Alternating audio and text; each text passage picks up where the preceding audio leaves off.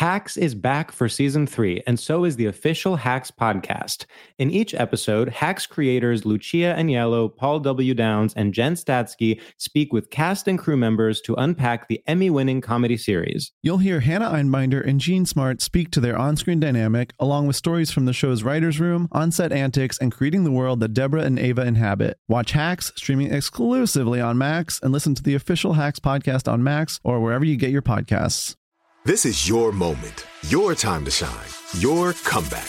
You're ready for the next step in your career, and you want an education employers respect. So you're not just going back to school, you're coming back with Purdue Global. Backed by Purdue University, one of the nation's most respected public universities, Purdue Global is built for people who bring their life experience into the online classroom. Purdue Global, Purdue's online university for working adults. Start your comeback today at purdueglobal.edu. Jon Stewart is back in the host chair at The Daily Show, which means he's also back in our ears on The Daily Show Ears Edition podcast. Join late-night legend Jon Stewart and the best news team for today's biggest headlines, exclusive extended interviews, and more. Now this is a second term we can all get behind. Listen to The Daily Show Ears Edition on the iHeartRadio app, Apple Podcasts, or wherever you get your podcasts.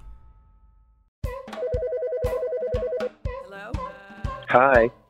Hi. Did I really? Is this a fake, or did I reach you? This is fake. I mean, if you Hi. think about Play-Doh, shadows on the wall, you know what I mean? We're just looking at the shadows on the wall, my friend. You calling about Fabulous. a severe head injury? Yeah. Well, define brain problem. Well, I mean, it's pretty self-explanatory. Has a doctor ever said anything concerning about your brain? I mean, so I'm thinking, does it have to be like a physical injury, or could you Tell me what like you would you got. include like a Tell me what neurological? you- I don't know, like maybe schizophrenia or something. Is that what you have going on? I did from ages like 19 for a few years. I've heard I was told it could happen like for a couple of years in like your late teens, and then I guess for me it just sort of went away after 3 years. No medication or anything? Oh yeah, I got a lot of medication. I got really fat and even more depressed, and so I said fuck medication. And you quit it? And then it just eventually went away, and I guess other factors in my life changed, and I'm fine now. Wow. Well, I am not educated on the topic. I'm going to be the first to say it. So I don't know, but I'm glad you're doing well. And Thank you. Sorry Thank you. that Me and my husband listen to you religiously, and we've always wanted to call, so it's really cool you brought the podcast back. Thank you so much. Aw. Wait, let me see if I can play one of my new songs. iHeart has a library of songs. What's this? Instead of hatred, I choose love.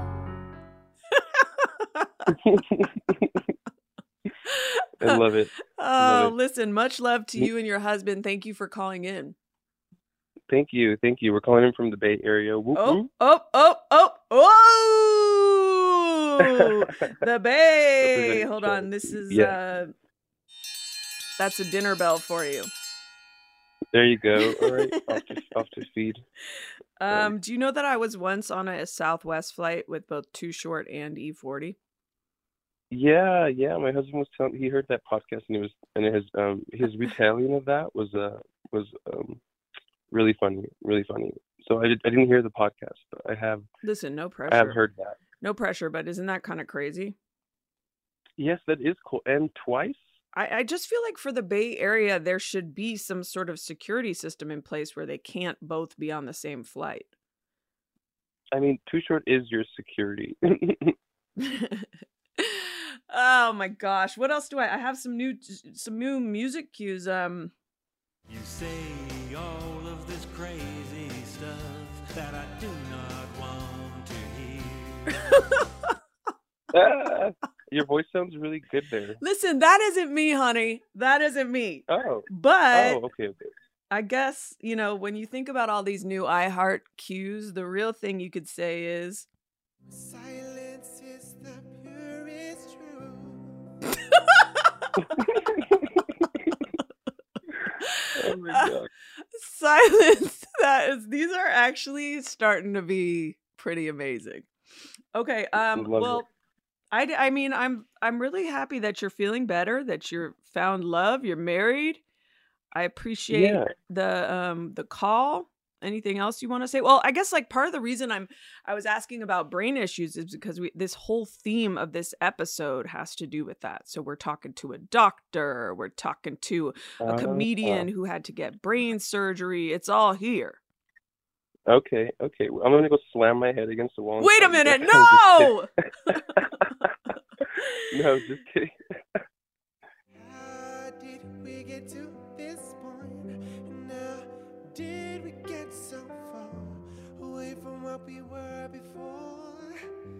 Away That's a from what bop. we really are. What's that one? I need that one. Oh my God. Oh my God. Why are these songs so good for this call?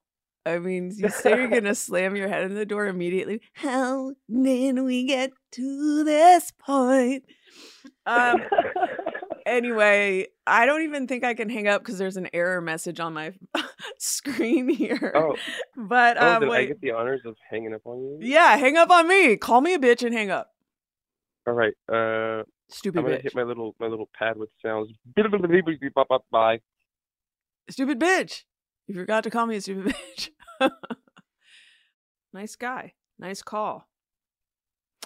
How did we get to this point? These music drops are amazing. Okay, so thanks, iHeart. Loving the music. How did we get to this point? Now, did we get so far away from what we were before? Away from what we really are. Hello? Hi. Hi, what's your brain or head problem? I mean, I had a brain injury once.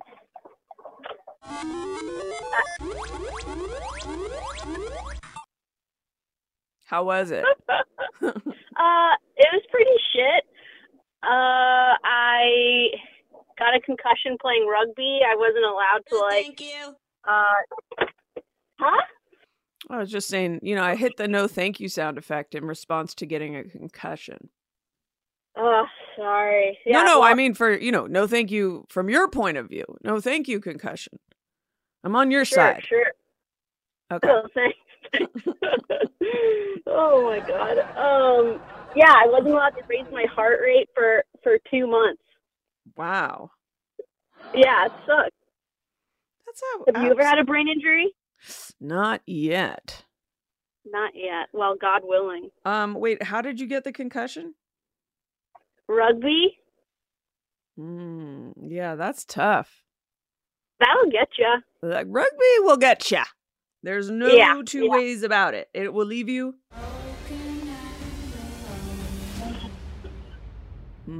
Hard to hear that drop.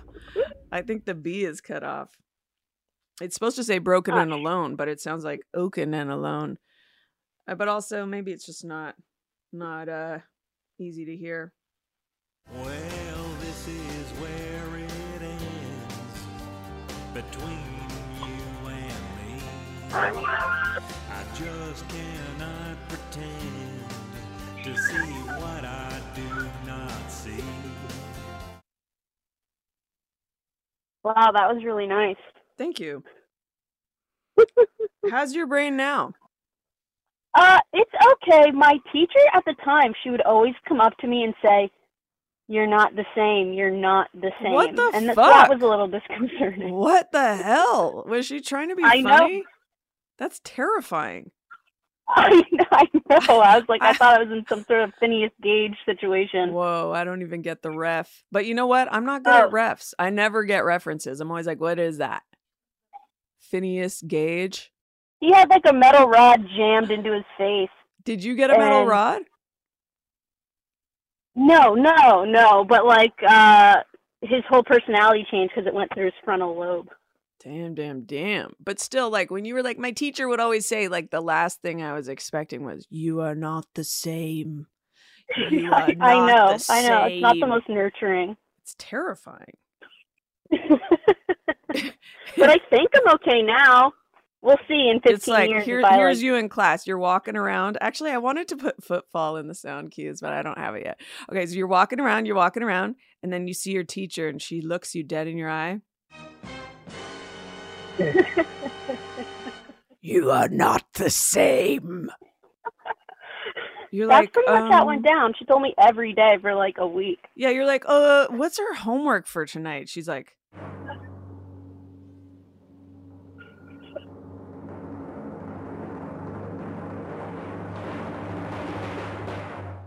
are not the same. You're like, you're getting kind of fucking weird. Did I hit my head or did you hit your head? She was a little odd.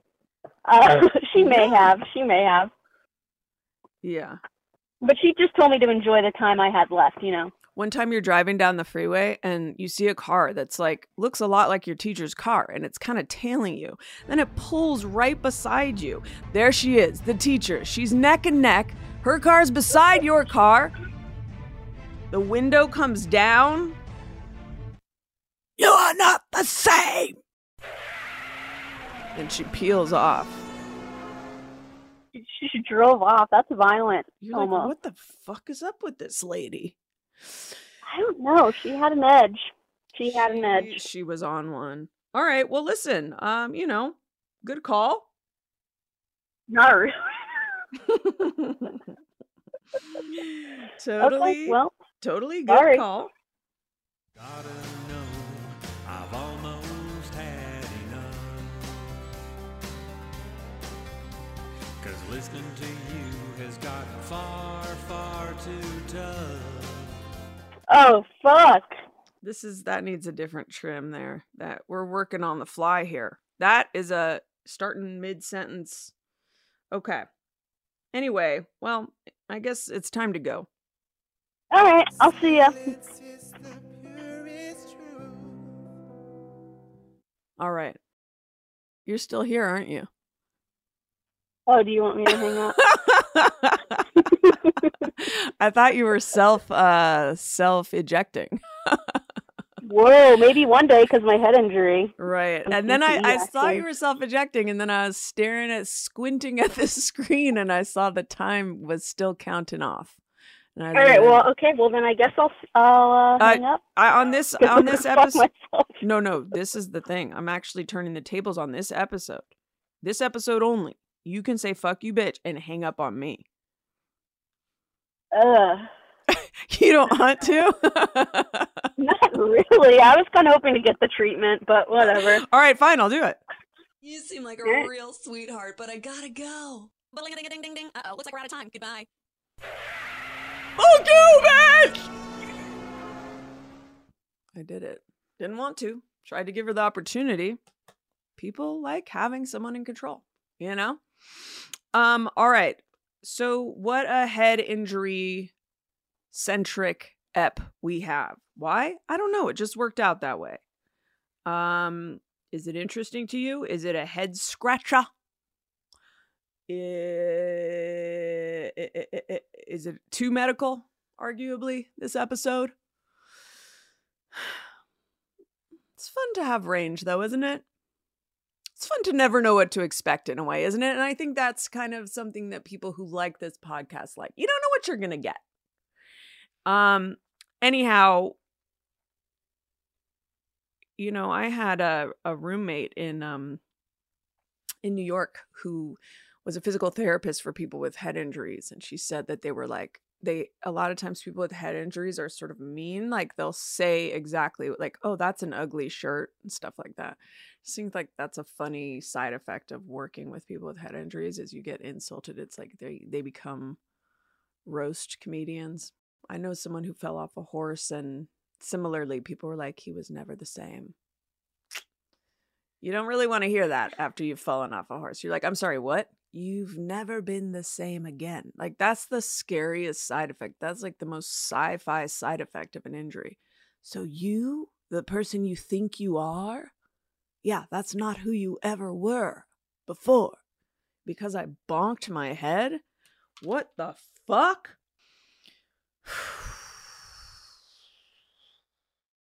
All right, so we got a schizophrenic and a concussion. We got a schizophrenic and one concussion. And somehow that's enough. So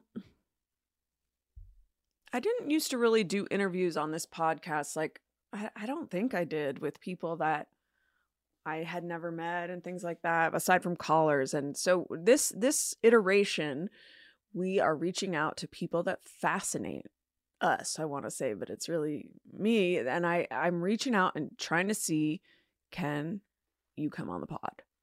And one of these people is this neurologist that I started watching this Netflix series, Lenox Hill and Emergency NYC. And so basically it's like emergency room visits. I think that it was just such riveting television. It did give me absolute insomnia because you really just realize like anything could happen at any time, you know, like human bodies are not,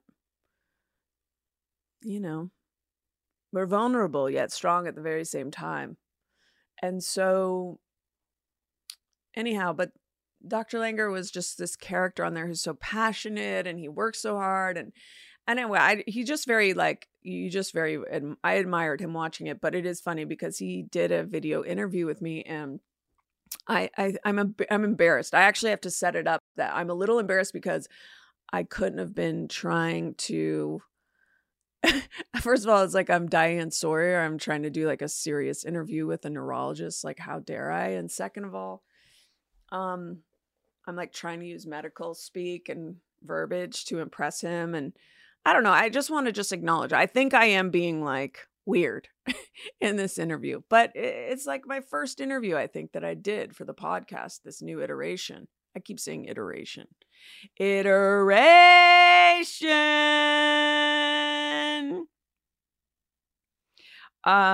So anyhow, I couldn't believe he agreed to do it. I was excited I got to talk to him. I think we're still figuring out the combination of comedy and extremely serious things, but let me know what you think of this old Dr. Langer interview. Also, we have a special guest in the show who is a comedian who also had some brain-related struggles and trauma. And again, straddling the line of comedy and just, holy shit, fuck. Sorry this happened. What a fucking awful thing. Let's hit a sound cue. You know, we discussed it beforehand that, there's sound cues and stuff, but still I felt dirty. This is like a confessional. I just drew 500 hearts on a pad of paper. So basically what I'm trying to say is, listen, this is all a grand experiment. And thank you to Dr. Langer for coming on the show, our surprise comedian guest, for your vulnerability, your honesty, your fortitude. And let me know what you think.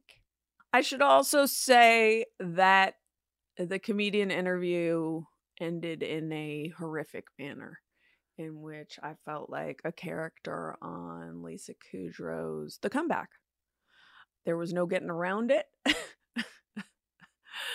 So get ready to really analyze the ending. Am I a bad person? Let me know. Oh my goodness. Hacks is back for season 3, and so is the official Hacks podcast. In each episode, Hacks creators Lucia Aniello, Paul W. Downs, and Jen Statsky speak with cast and crew members to unpack the Emmy-winning comedy series.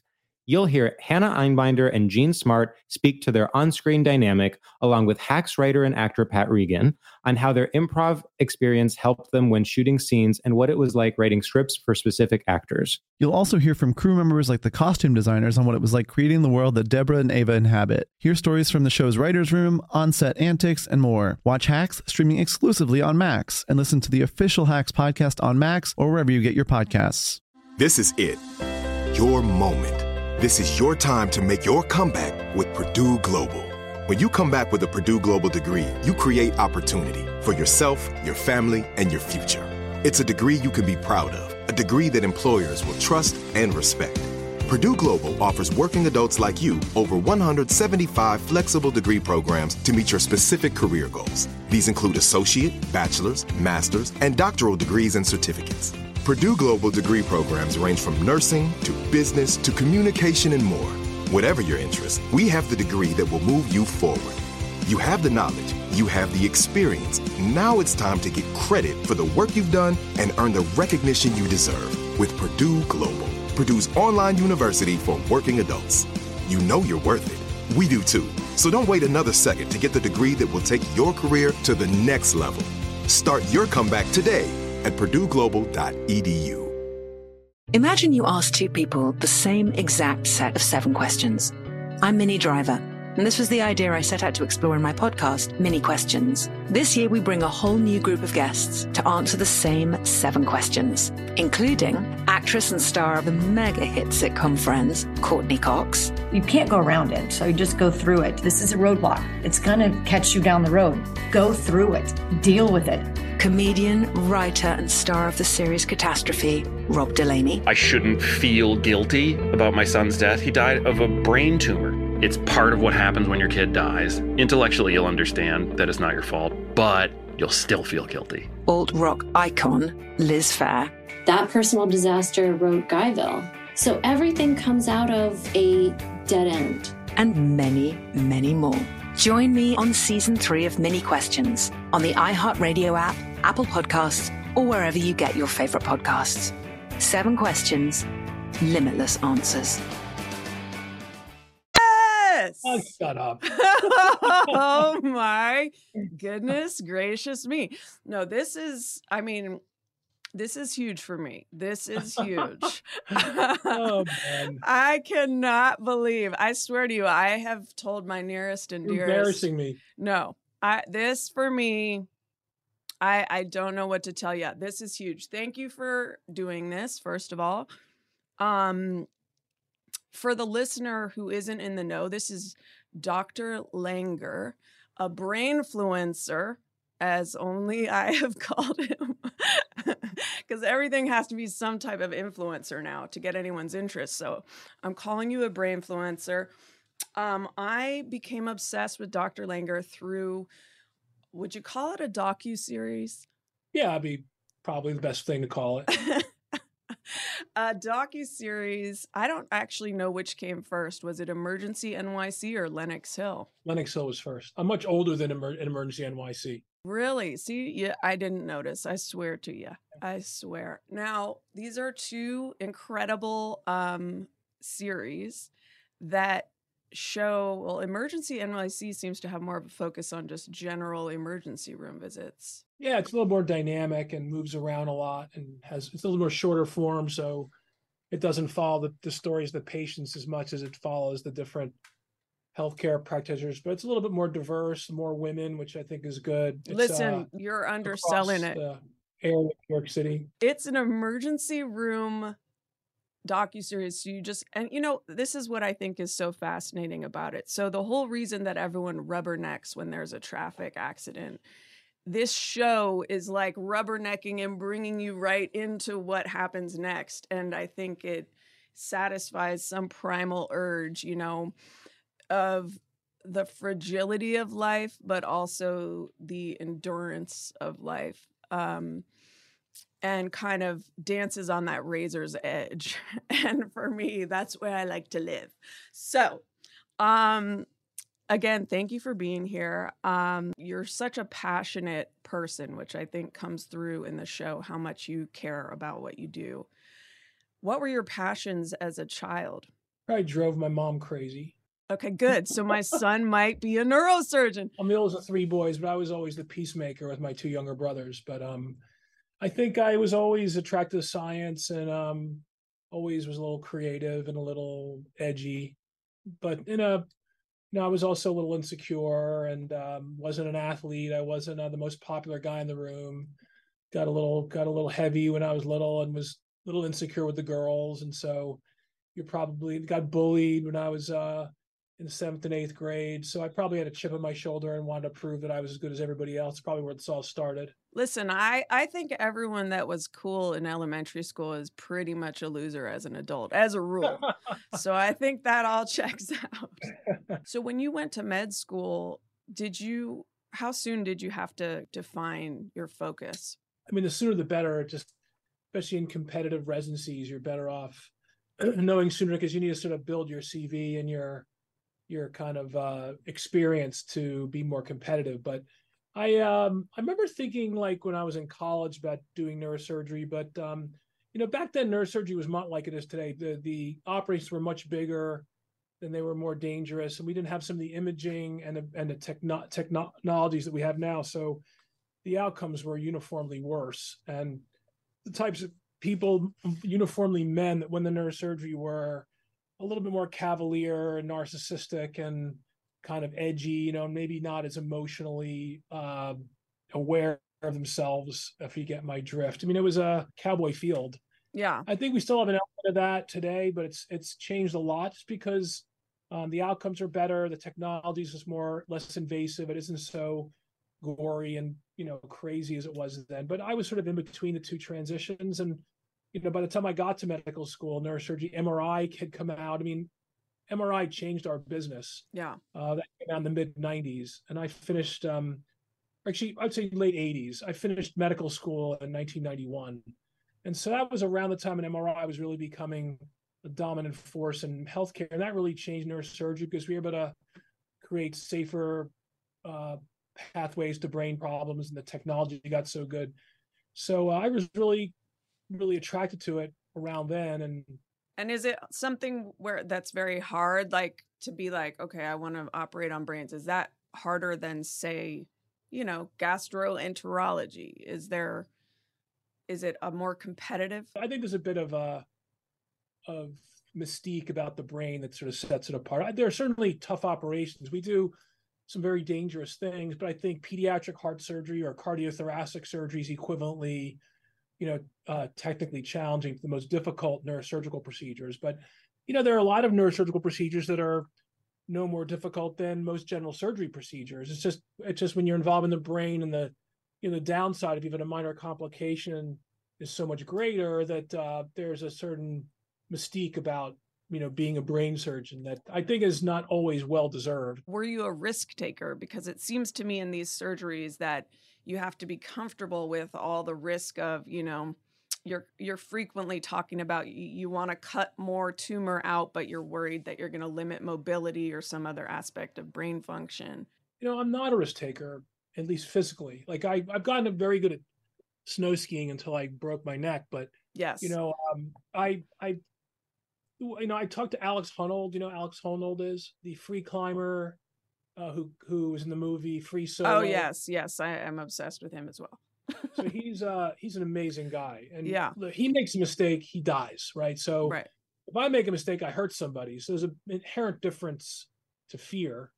We fear for ourselves versus fearing for our patients or for our reputations or for medical legal reasons. So the fear is different. They're definitely fearful.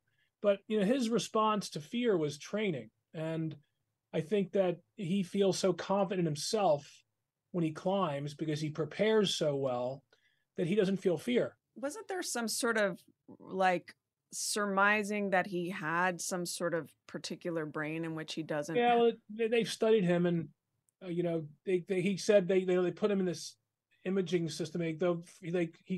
He didn't show any fear. He goes, frankly, the pictures they showed me weren't very scary. It's just like, but he might not feel fear. Yeah, he doesn't seem to. He said he did, actually. Oh. He did feel fear, and it made him train harder. Like he once got near the top and got lost on the climb and thought he was going to die, and he felt fear. And then he ended up getting out of it. But before he climbed El Capitan, he trained all over the world. Looking at different kind of environments that would mimic El Capitan. And so he trained himself through the fear. And I think the way I look at it and what we do, it's not quite the same, but I feel kind of bulletproof in most neurosurgical environments because I've trained really hard and I know that I'm as good as I can be. It's not an ego thing. It's just I've worked really hard and I know my limitations are. If I get into a problem, I ask for help. I'm not afraid of asking for help, and that mitigates a lot of the fear, because, and that's why at our place, for example, my partners and I, we all work very well together because we're willing to, hey, want to help me out on this, and that really takes away some of the fear element. We know what our strengths are. So no, I'm not necessarily risk taking when it comes to patient care, but I like challenging things, and I train hard to get better at what I do so that I'm as good as I possibly can be, because that's what I want to be. Now, you mentioned your ski accident. Do you still ski as one? Yeah. Still ski, okay. But, as a viewer, I was like, these producers, they put a log on the mountain or something, because they created this situation where the doctor himself is now a patient. It's like, it's such good television. And then other people were getting pregnant on the show. You go, are these producers kind of like, injuring people and inseminating? But how does it... No, I just, it seemed a little too coincidental. But I have to say, I think she's now your ex-wife, but she said so you had this traumatic spinal injury, right? Skiing? Yeah. And your wife at the time, I believe, said to you, what do you want your quad playlist to be? And I like gallows humor, but I was like, that is fucked up. Like, did you think that was funny, or was that like... Oh, yeah. Really? I was I was too on the edge of my seat. I was like, this is, for whatever reason, I was like, no, don't say that to him. He's going to pull through. I know. I think, well, first of all, a lot of the women who were on the show were, I think they, especially in both Lenox Hill and in NYC, were childbearing age.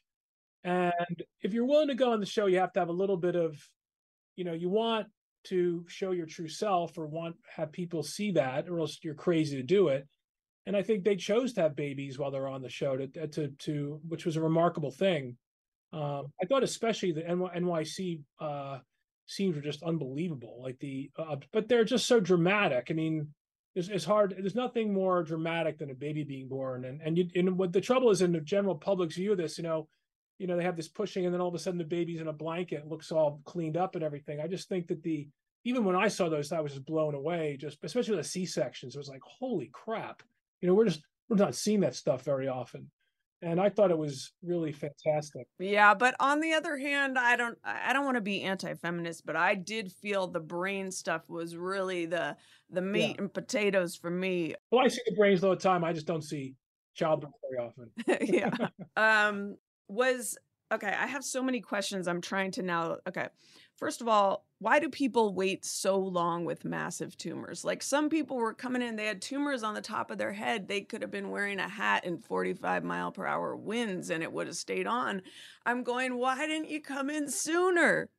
What do people put it off out of fear, or is it a financial thing? What do you find mostly that leads people to delay medical care? Well, first of all, most tumors don't cause symptoms right away. So they have to grow relatively large before they become symptomatic, unless they're picked up incidentally. Somebody gets an MRI for some random headache, or they have it's pressing in a particularly sensitive location that causes a deficit. So usually the reason why tumors that you can't see, like, it's one thing if a thing going out of your head. But people did. They had huge... Those are rarer. That was a cancer, I think, that was untreated, and people kind of get a little bit nihilistic about it. I think they said nobody could do for me, and then it gets infected, and those are rare cases. And there are cases of these massive, like, tumors growing out of somebody's head. Sometimes they can cause frontal lobe syndromes. They're so big inside, they start to grow out, and they just become neglectful, and that's rare. Other times they just start small and you keep covering it up, and before you know it, it becomes like, oh my God, I really should see somebody, and people procrastinate. So it doesn't happen that often when they're visible. But the invisible tumors also, you'd be surprised how large a tumor has to get before it can cause a problem in certain locations of the brain. That the brain, as long as something grows slowly, usually accommodates that mass effect until something can get quite big. And so... Is it cell phones? Do you think cell phones are increasing brain tumors?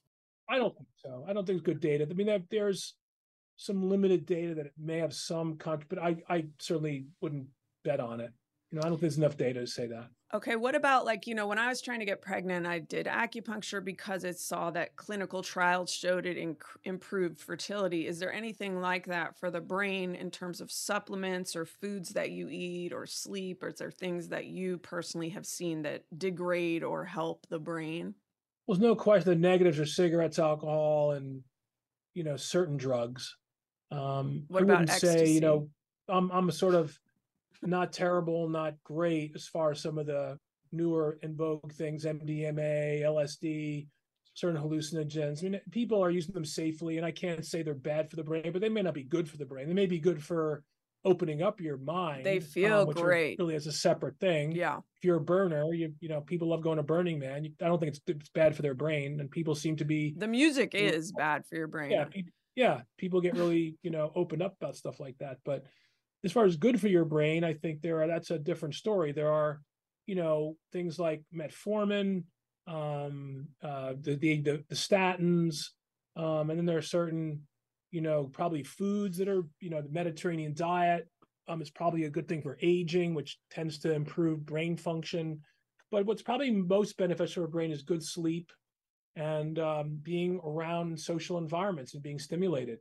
And I think and limiting mental illness. I mean, people who are depressed don't live as long, and they aren't as smart. They basically lose brain function from their chronic depression. It can happen. So I think there are a lot of factors. The best advice I give people is live moderation. Try to limit certainly cigarettes. I drink, but I don't drink, to excess. I like a couple of drinks once in a while. During COVID, I drank way too much. I think it was just more time to. What was your drink of choice? Tequila. I like vodka too. Straight to the top.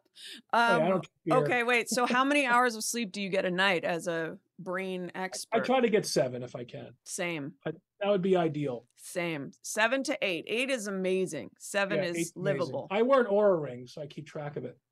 See, now aren't you scared of all that and what it does to the body, just having tech on your body? Well, that's if you're of the cell phone ilk, but no, I'm not afraid of it. You're not afraid. All right. Any fix for Alzheimer's on the horizon? I'm probably going to get that. Not that I'm aware of, unfortunately, no. Okay. Next question. Any fix for Alzheimer's? That's funny. Thank you. What do you think about AI? Is it going to be changing the whole game with brains? Are they going to make us have robots? I think that, I'm certainly not an AI expert, but I'm using it in multiple areas of my life. And I think that it's a revolution. Yes. I think that it's going to change the way we do pretty much everything. I would think, yes. And that has nothing to do with brains. It has to do with technology and the way this is going to be adopted. I think in general, it's going to make us better. It's going to make life more complicated. It's going to make certain businesses go away. It's going to create new businesses. It's going to create stress on people as far as intellectual property and the value of your own skills if they can be duplicated by a machine. I read recently there was a voice that was part of OpenAI was using this one guy's voice, and now he is the voice of all the, when you create a speech, you can say, make a speech for me and I want to hear it, and it's his voice. There's I think actors and actresses and writers and people who create entertainment they have to rethink potentially the way they're making a living, because I think these things are going to be much easier to just pump out. Yeah. Right. Newspapers, the way we get information. We're all in peril. Here's my question. How many years till I walk in to get my brain surgered and it's like a robot standing there that's like, I'm Dr. 787090203. Please lay down. Like, how many years out? Great grandchildren. Really? Yeah. But maybe they're half robot too. Who knows? I don't even know that we'll have great grandchildren. That's how fatalistic I am. So that might not be the person. At least they won't get Alzheimer's. Is there any fix for Alzheimer's?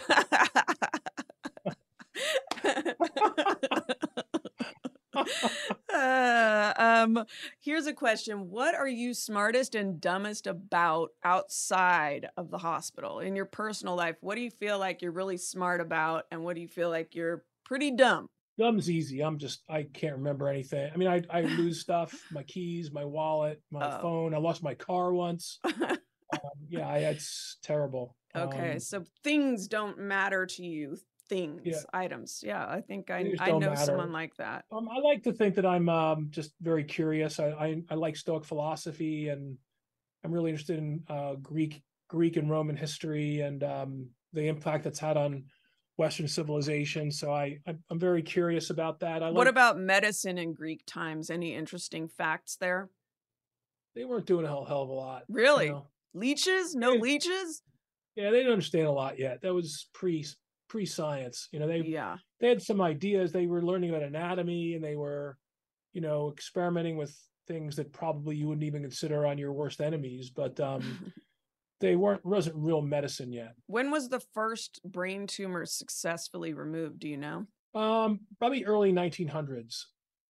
I mean, there were attempts earlier than that, but that's when I think, late 1800s, early 1900s were. I mean, neurosurgery itself is a relatively new field that, it followed general surgery, anesthesia. It's all in the the 1920s, 1930s. There was a neurosurgeon named Harvey Cushing who's really started the field, who came from Johns Hopkins, then was at Yale and at the Brigham in Boston. But, I think that it's still it's less than 100 years old, our business. And already going to be outmoded by robots.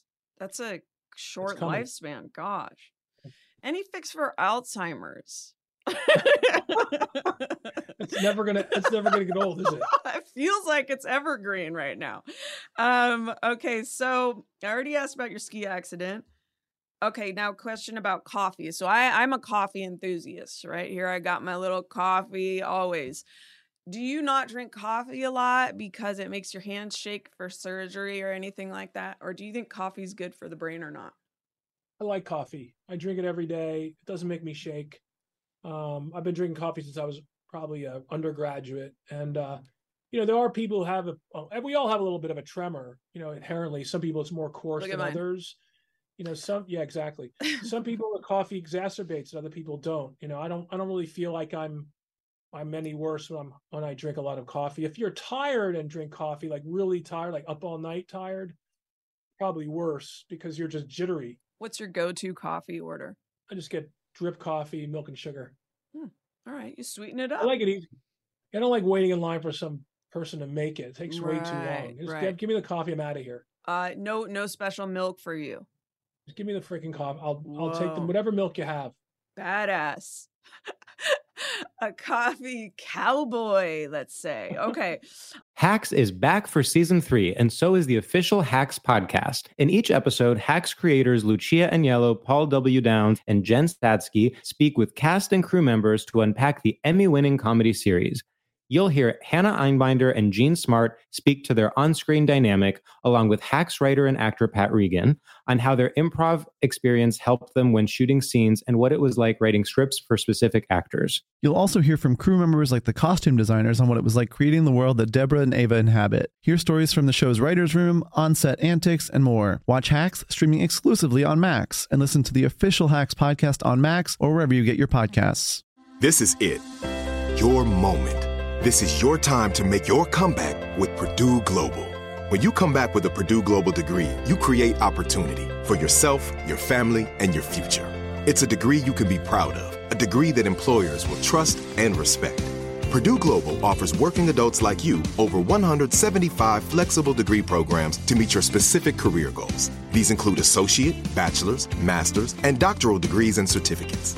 Purdue Global degree programs range from nursing to business to communication and more. Whatever your interest, we have the degree that will move you forward. You have the knowledge, you have the experience. Now it's time to get credit for the work you've done and earn the recognition you deserve with Purdue Global, Purdue's online university for working adults. You know you're worth it. We do too. So don't wait another second to get the degree that will take your career to the next level. Start your comeback today at purdueglobal.edu. Hey fam, I'm Simone Boyce. I'm Danielle Robay. And we're the hosts of The Bright Side, a daily podcast from Hello Sunshine that's guaranteed to light up your day. Every weekday, we bring you conversations with the culture makers who inspire us. Like our recent episode with Hollywood royalty Regina and Raina King. We talked about the creative power of women's relationships. I feel like, thank God for women, like, especially when it comes to Black women, the way we lean on our mothers, our grandmothers, our sisters, our friends. We're just each other's pulse. I mean, it's molecular, you know? Listen to The Bright Side from Hello Sunshine on the iHeartRadio app, Apple Podcasts, or wherever you get your podcasts.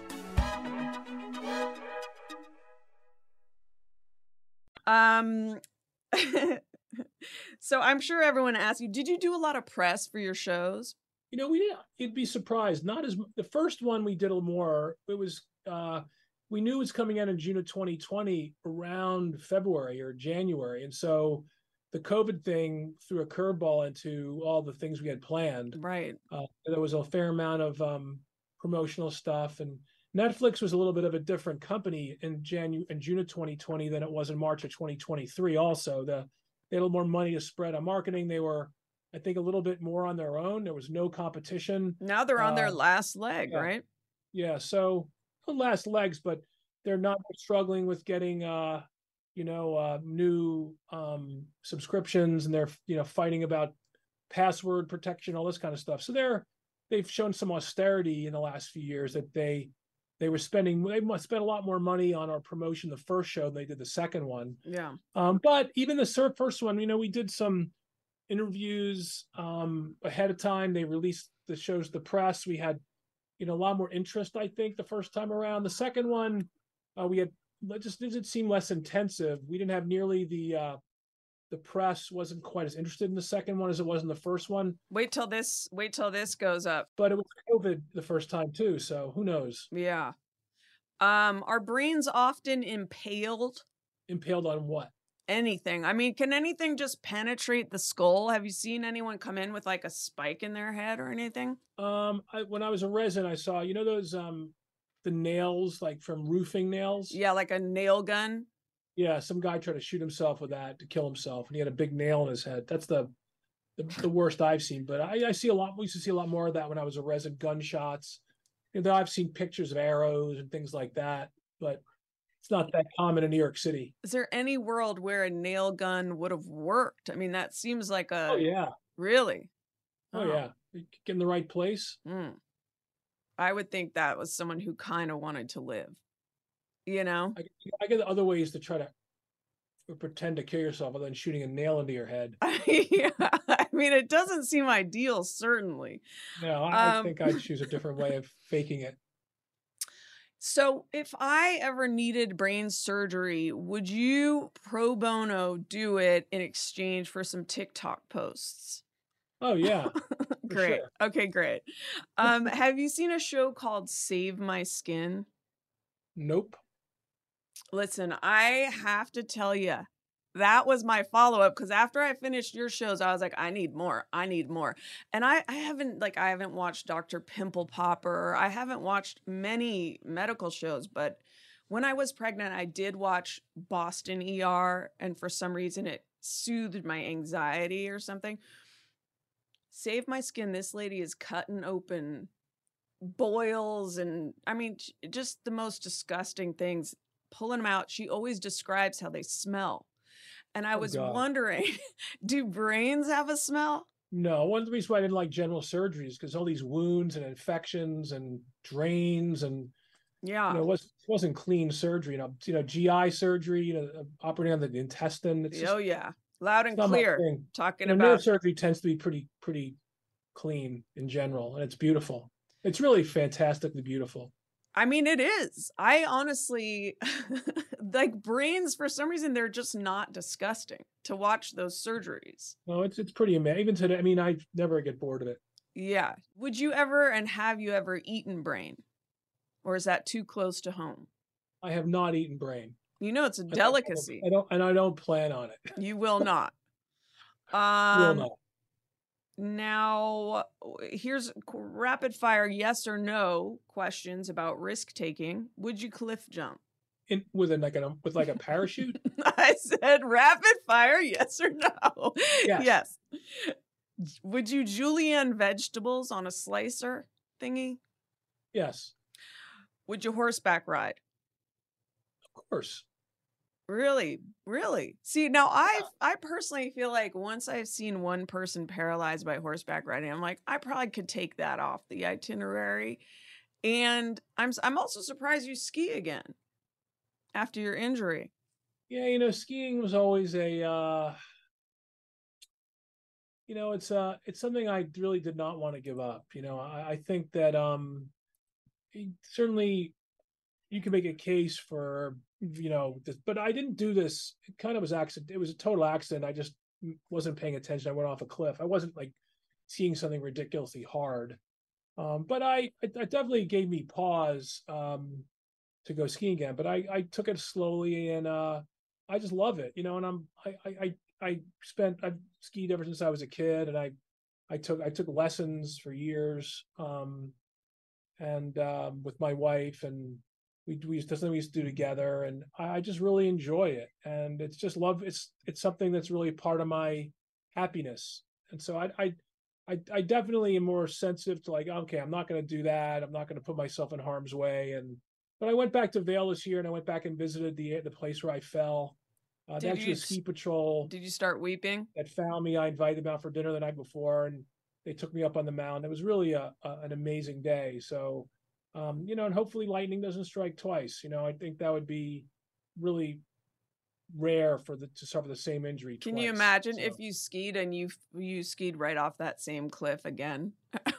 I sort of slide slipped down it. Oh, right. Okay.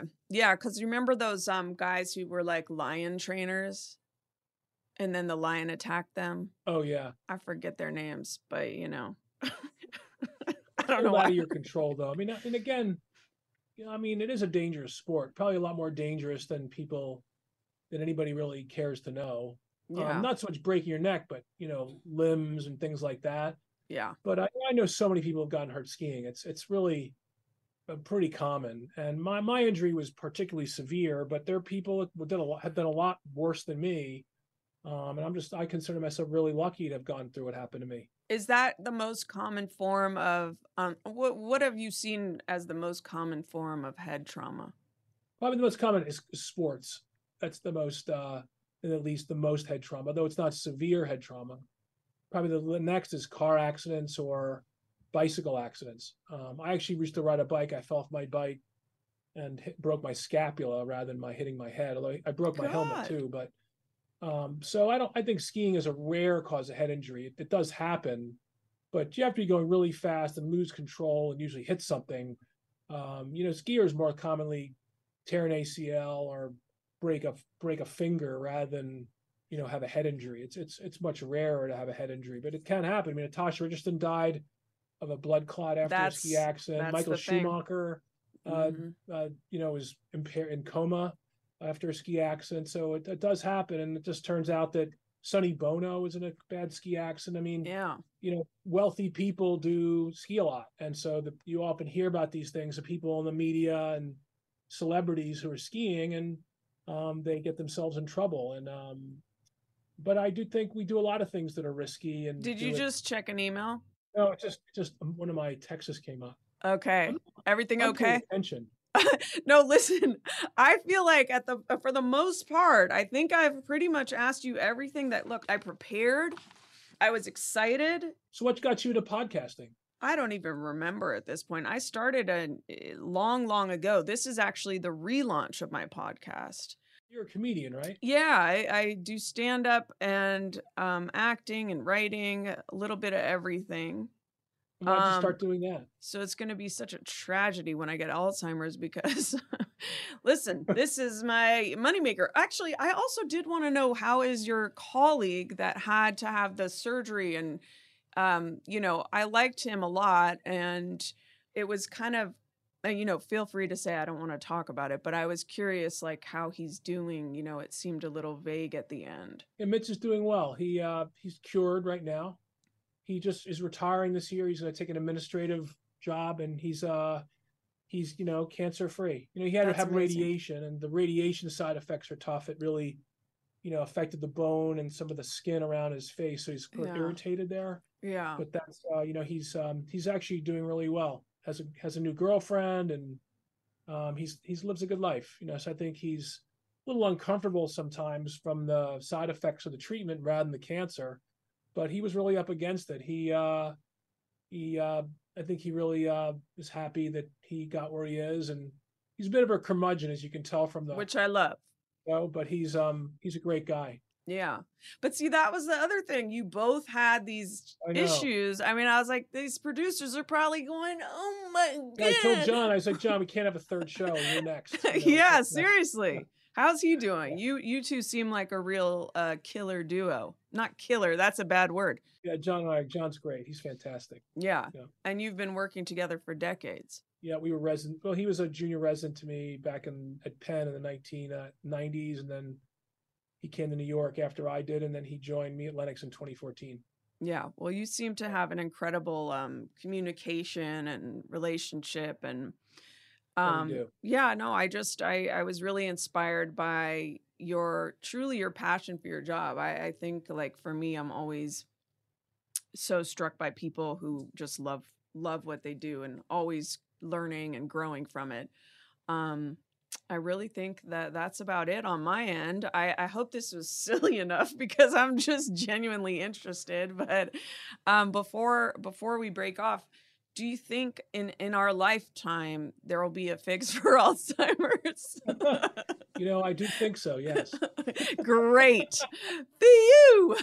You're going to be okay. Well, thank you. And any shows or anything you want to plug that you have coming up? Nope, I'm plugging your show. I appreciate you asking me. It's really an honor to do stuff like this, and I appreciate that you love the show. So, I mean, the reason we're doing the show was to really be influential in a way that brain a influencer YouTuber or a Instagrammer or other types of influencers are influencing our kids and our young people. And I think seeing people love doing something for the good of mankind and for the good for humanity, it's important that the people see that. And unfortunately, we probably didn't get as many views as the Pimple Popper or the Lion or the Tiger King, but I think we should see the effect this had on young people going to medical school or even going into neurosurgery. We've had a real impact on young kids, and if that's the end result of this, it was worth doing. I can't let you end on this level of humility because the show is incredible.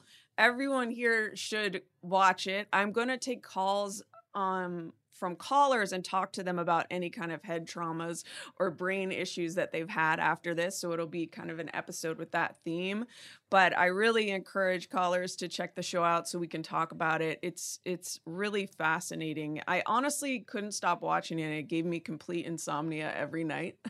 But there's something extremely energizing about it and profound. So I just I can't let you sit here and and talk so humbly about it. But yeah, thank you, and I hope you'll listen to the episode and hopefully cure Alzheimer's one day. Hopefully, a lot of people listen to your show. Yeah, we'll see. Yeah, you never know. I'll put it on my Instagram. So. Thank you. I gotta follow you. I didn't even know you're on there. What is your Instagram? Dr. D. Langer. Come on. All right. Well, thank you, Dr. D. Langer on Instagram. And good luck with all those brains out there. Good luck with that Alzheimer's. It's going to get better someday. Fingers crossed.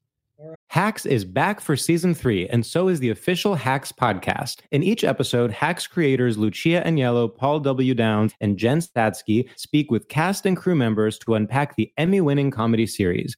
You'll hear Hannah Einbinder and Jean Smart speak to their on-screen dynamic, along with Hacks writer and actor Pat Regan, on how their improv experience helped them when shooting scenes and what it was like writing scripts for specific actors. You'll also hear from crew members like the costume designers on what it was like creating the world that Deborah and Ava inhabit. Hear stories from the show's writer's room, on-set antics, and more. Watch Hacks streaming exclusively on Max, and listen to the official Hacks podcast on Max or wherever you get your podcasts. This is it. Your moment. This is your time to make your comeback with Purdue Global. When you come back with a Purdue Global degree, you create opportunity for yourself, your family, and your future. It's a degree you can be proud of, a degree that employers will trust and respect. Purdue Global offers working adults like you over 175 flexible degree programs to meet your specific career goals. These include associate, bachelor's, master's, and doctoral degrees and certificates. Purdue Global degree programs range from nursing to business to communication and more. Whatever your interest, we have the degree that will move you forward. You have the knowledge, you have the experience. Now it's time to get credit for the work you've done and earn the recognition you deserve with Purdue Global, Purdue's online university for working adults. You know you're worth it. We do too. So don't wait another second to get the degree that will take your career to the next level. Start your comeback today at purdueglobal.edu. Imagine you ask two people the same exact set of 7 questions. I'm Minnie Driver, and this was the idea I set out to explore in my podcast, Mini Questions. This year, we bring a whole new group of guests to answer the same 7 questions, including actress and star of the mega hit sitcom Friends, Courtney Cox. You can't go around it, so you just go through it. This is a roadblock. It's going to catch you down the road. Go through it. Deal with it. Comedian, writer, and star of the series Catastrophe, Rob Delaney. I shouldn't feel guilty about my son's death. He died of a brain tumor. It's part of what happens when your kid dies. Intellectually, you'll understand that it's not your fault, but you'll still feel guilty. Alt-rock icon, Liz Phair. That personal disaster wrote Guyville. So everything comes out of a dead end. And many, many more. Join me on season 3 of Mini Questions on the iHeartRadio app, Apple Podcasts, or wherever you get your favorite podcasts. 7 questions, limitless answers. Peace. Hello? Oh my God. Did I just get through? You did. How are you? I'm so excited to talk to you about brain issues.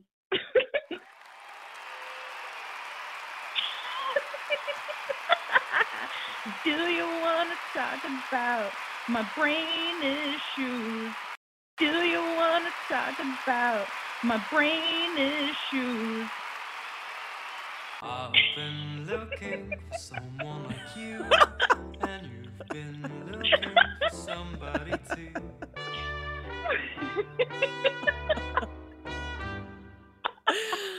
Welcome.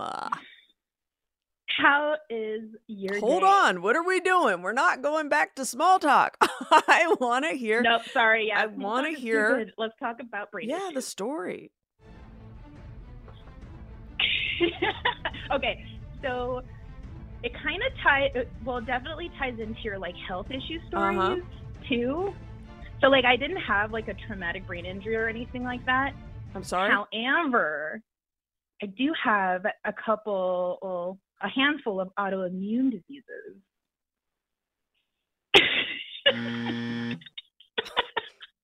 And so yeah, I had this crazy thing happen.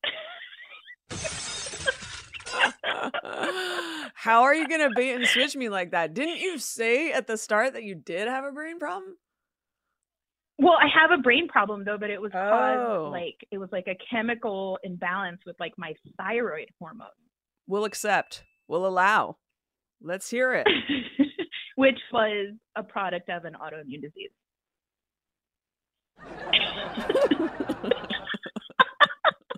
Oh my God, I can't believe I got through and this is my subject that I decided to bring up. I panicked.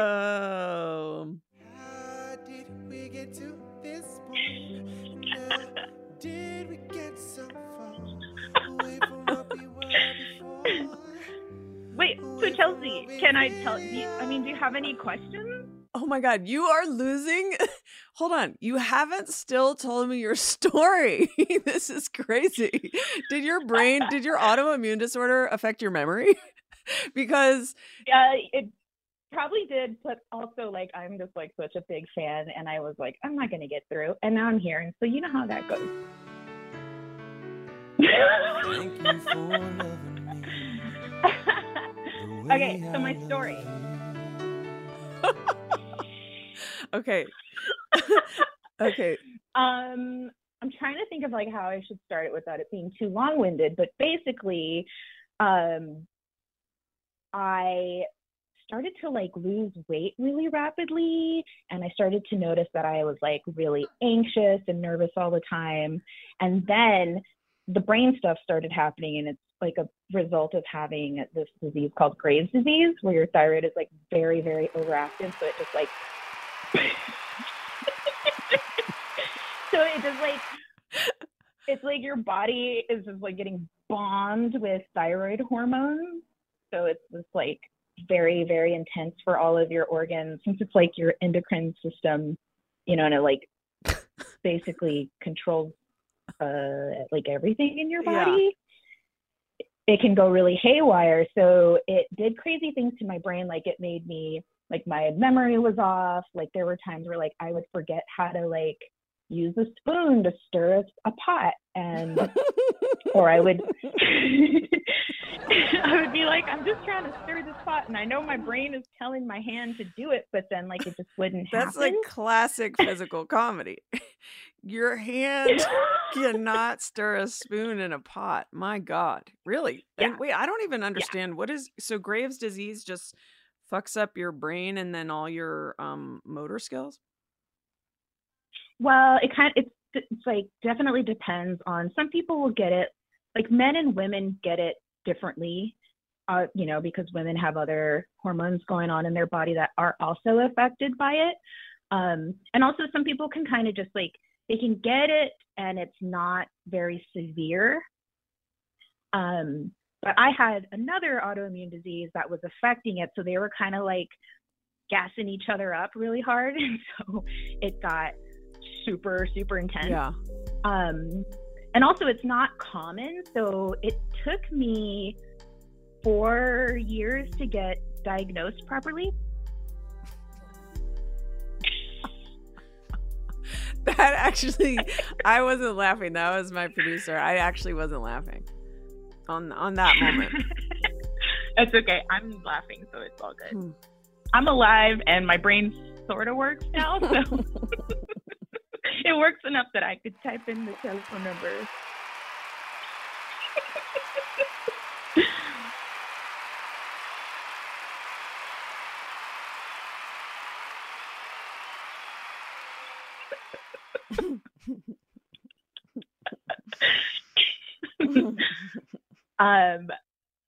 So yeah, it was all about like finding a doctor that actually could diagnose me, and that was a long process. And a lot of people with thyroid disorders like do go through similar situations where I think a lot of doctors think that it can just be sort of more mild, but then once my blood work started to get pulled, then they were like, oh, your thyroid hormones are like 4 times the amount a normal person has. And I was like, cool, that must be why I lose weight so rapidly. Like I could eat so much food and I still just like am constantly losing weight. Oh, that's amazing. And the hard thing about that is like once you start to like look good losing weight, people are like, how can you be sick? You look so good. Yeah. Welcome to Hollywood, honey. Welcome to Hollywood. People diarrheaing in their pants every day and having their period for 3 weeks, and everyone's like, you look fabulous, darling. That's called Ozempified.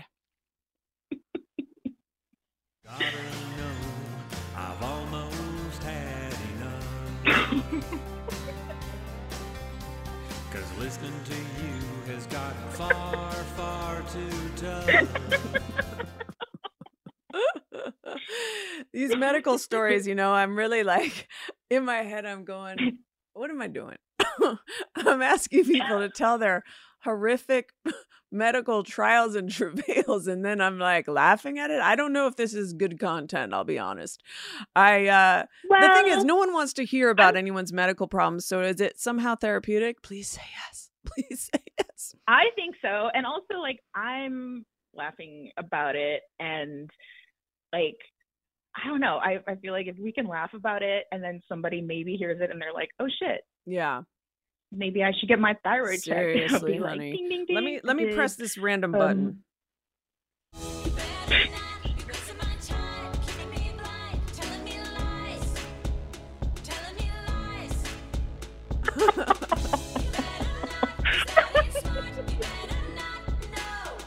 Well, it doesn't relate to the call, but what a bop. Thanks, iHeart. I know you love iHeart. I never have access now. I don't have access anymore to some of the songs I used to play on my podcast, but what I do have is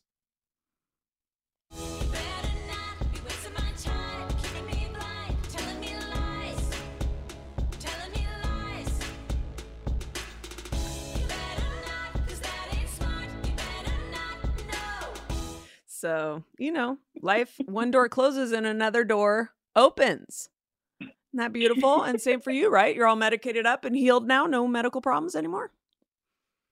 Well, so I had my thyroid removed and everything got so much better after that. But then your body, it legit took my body like a year to balance back out, like, and all of like the hormones that were like pumping through my cyst to get on normal levels.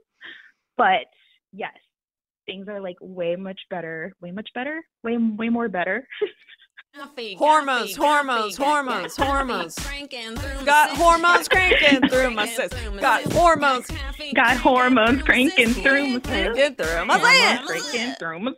So that's a remix for you. And we'll leave a little space here. Maybe Kojak will make that for you. I'll make the audio. Got hormones cranking through my cyst. Got hormones cranking through my cyst. Got hormones cranking through my cyst. Got hormones cranking through my cyst. Let's see what Kojak does with that. Listen, good luck. What a journey. What a journey. Well, thanks for coming on this journey with me. Us down a road with your story. Chelsea, thank you so much for starting the pod again. Oh. You're bringing people a lot of joy. Listen, thanks for being here. All we need is joy. All we need is love, right? I just sounded like a real radio host. Thanks for calling. We'll see you tomorrow on the Morning Zoo. Bye-bye. Well, folks, we've blithered about this and that and talked to so-and-so and who's-y what's it. We talked to Dr. Langer, the esteemed Dr. Langer. And you know what? What's that out on the horizon? It looks like it might be someone who had some major stuff going on inside her noggin.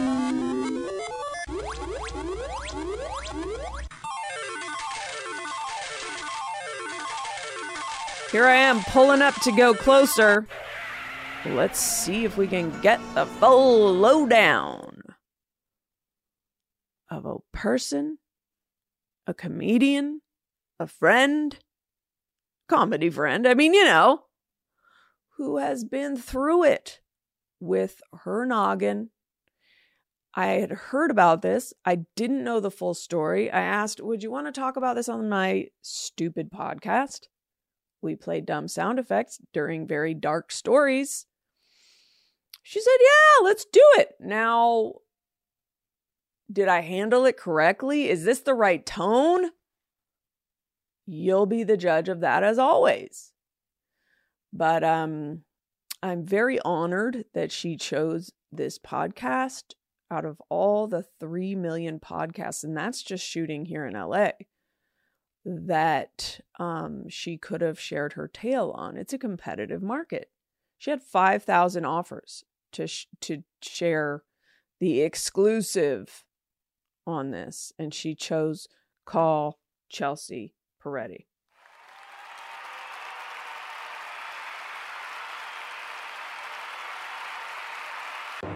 Without further ado, please give a warm CCP welcome to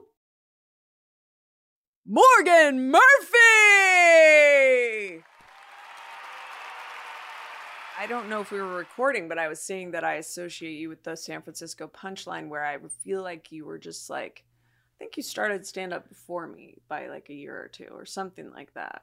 I started when I was 19 kind of officially, and then San Francisco, Molly at the Punchline was, at that time I was like, they were like, I drive 5 hours to do a set, sure. So at that time she would let me do this Sunday, potluck type show. Yeah. So I just went up there as much as I could because it was just a place to get stage time at a club. Yeah. So I was, but I had like that. I remember one trip, like me and Riley Newton sharing like a twin bed in a comedy apartment that didn't even have like a working sink. So you're like brushing your teeth in the bathtub. That sort of era. But I was just, right. Even the worst moments, I was just like, this is cool. Like this is. Yeah. I never really like dealt with those comedy apartments. I don't know why. I guess I just like. I could see you like being above it then. I don't know, but my point I could see you having more... like enough common sense, even with like no comedy experience, to be like, oh, but we're not doing that. I just didn't. Yeah, I was like, I don't know. I felt like as soon as I started making. I don't know. I did stay in a few shitty hotels and stuff, but as soon as I started making any money, I was like, give me, like where, I forget what you call it, but you get like the shitty hotel room money and you then put it towards a different room where you supplement it. Yeah. I don't know what it's called, but anyway, but all this to say that I just remember my first impression of you so strongly being like this cool, hot, comedian at the San Francisco Punchline that like everyone kind of liked. I don't know. You just seem really like popular. It's so weird to hear other people's perception of you and then think about and go, wow, that's not at all what was going through my head. I was just scared. And it seemed that you seemed cool and you seemed like.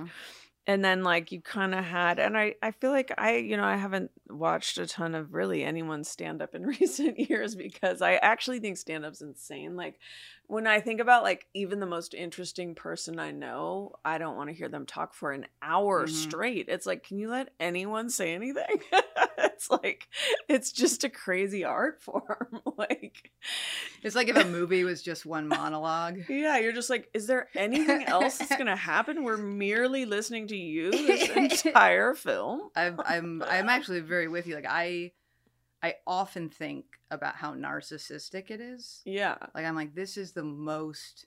There's like years in therapy where that's all I kept upping out. Is I go like, I can't keep doing this. This is the most narcissistic thing a person can do. Totally. And also it's like so many comedians, it's so fake because whatever is going on in your life, you're like, like get on stage. Like sometimes I feel like I'm too moody for it and I'm too like, I don't know. And then also I just sometimes feel private. Like I'm like, oh, my philosophies or my, I want to say social, emotional development, whatever it is in progress. I don't want to share definitive snapshots of it at every stage of my life, you know? I don't know. But anyway, all this is to say, you're Morgan Murphy. Welcome to the pod. I interviewed this guy. Well, so first of all, okay, so I interviewed this guy, Dr. Langer, who has this series that I love. Have you seen it? Lennox Hill and Emergency NYC. I've seen like an episode. I think I started it or saw it. It's very engaging. It's like the emergency. Well, not room, that right? engaging. Isn't it like the emergency? You only started it. Well, no, but it's the emergency room one. Yeah. I've definitely seen it. I just been a while. I started an ep. It's very engaging. Now I'm wondering, now that you've experienced. I haven't laid out what you've experienced. I actually don't know. I want you to explain to me what you've experienced, but. You've had brain surgery yourself, and is that make it where it's like you don't want to watch some show where people are having emergencies?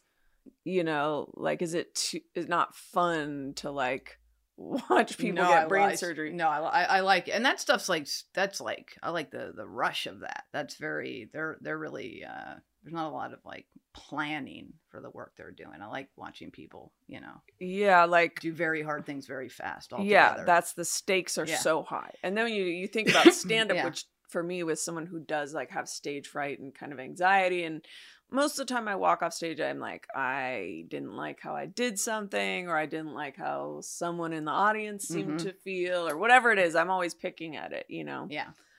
So then you go, well, this is a job with actual stakes, which actually, anyway, regardless, can you walk me through what happened? And what, like, you know, what was your first sense that something, like, did you know for years that something felt off in your brain, and what happened? There was some stuff that was revealed later that answered some questions in hindsight, like, some symptoms that were just sort of written off, but they weren't the stuff that I started feeling, which was like mid 2019. I started feeling, it's very hard to explain the level of pain, but a pain in my throat. At the time, I thought I just had like an insane ear infection. And then a lot of sensation issues that were just strange that I didn't know how to describe yet. But the most alarming symptom was like that somebody took a fire poker that had like been left in the fire for a day and just went right through my throat and like through very nerve. Yeah, like the base of my tongue and my throat. It would like stop me in my tracks, swallowing, speaking, chewing. And then all of a sudden, just a wave of pain that is like, think of all the pain you've ever had that's like broken bones and being cut or whatever, stabbed. I don't know what kind of pain you've had, but it was like You're making me feel like I really haven't had that much. I hadn't had that much. I'd had like broken bones. Your examples, I'm like, I mean, I did break a couple fingers doing yoga recently. I think the easiest way to explain it is like if you ever like a pinched nerve in your back or something, but then imagine that like times 1,000 and it's your throat. Right. And then, and I was like, this can't even, it's like a curse from like a fairy tale. You're just like, this can't actually be a real thing. Like this is what's too the insane. fairy tale part? Or like a sad fairy, you know what I mean? Like a dark, dark, scary fairy tale. You tricked the wrong troll and they were like, here's what I'm going to give your grandkids or whatever. And then they got this, so it was like horrific pain. So I started going to the ENT. Dr. Do you believe in trolls? I do now after this.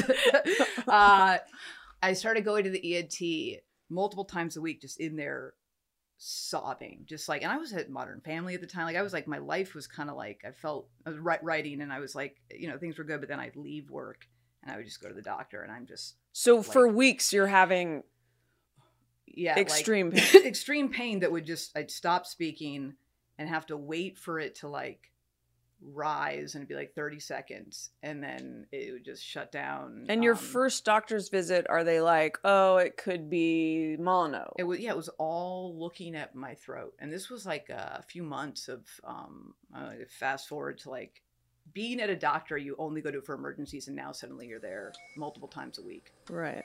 And going like something's very wrong, and you know they were looking up my nose and down my throat and giving me those medicine and stuff. Mm-hmm. Nothing really working. And then I had an endoscopy, and they were noticing little things, but nothing was helping me. And then a few months into this process, which I learned later was like a very short time actually to get to a diagnosis. My doctor was like, you know, there's this thing. And he's like, I just want to rule it out. It's neurological. I want you to go to a neurologist. And then he got me into this neurologist and she diagnosed me in like 30 seconds. Really? Really? Yeah.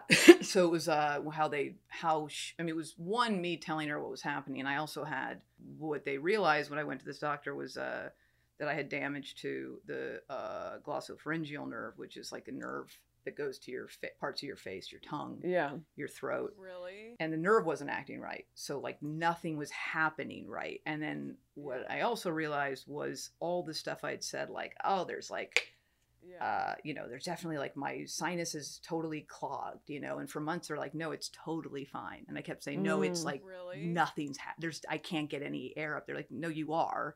And it's a strange thing. What I realized was like half my head was like internally like numb.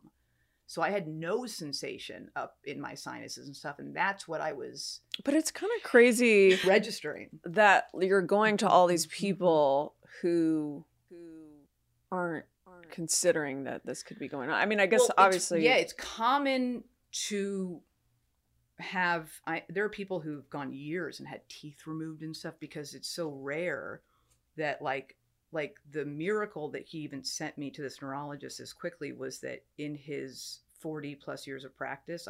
Hacks is back for season 3, and so is the official Hacks podcast. In each episode, Hacks creators Lucia Aniello, Paul W. Downs, and Jen Statsky speak with cast and crew members to unpack the Emmy-winning comedy series. You'll hear Hannah Einbinder and Jean Smart speak to their on-screen dynamic, along with Hacks writer and actor Pat Regan, on how their improv experience helped them when shooting scenes and what it was like writing scripts for specific actors. You'll also hear from crew members like the costume designers on what it was like creating the world that Deborah and Ava inhabit. Hear stories from the show's writer's room, on-set antics, and more. Watch Hacks streaming exclusively on Max, and listen to the official Hacks podcast on Max or wherever you get your podcasts. This is it. Your moment. This is your time to make your comeback with Purdue Global. When you come back with a Purdue Global degree, you create opportunity for yourself, your family, and your future. It's a degree you can be proud of, a degree that employers will trust and respect. Purdue Global offers working adults like you over 175 flexible degree programs to meet your specific career goals. These include associate, bachelor's, master's, and doctoral degrees and certificates. Purdue Global degree programs range from nursing to business to communication and more. Whatever your interest, we have the degree that will move you forward. You have the knowledge, you have the experience. Now it's time to get credit for the work you've done and earn the recognition you deserve with Purdue Global, Purdue's online university for working adults. You know you're worth it. We do too. So don't wait another second to get the degree that will take your career to the next level. Start your comeback today at purdueglobal.edu.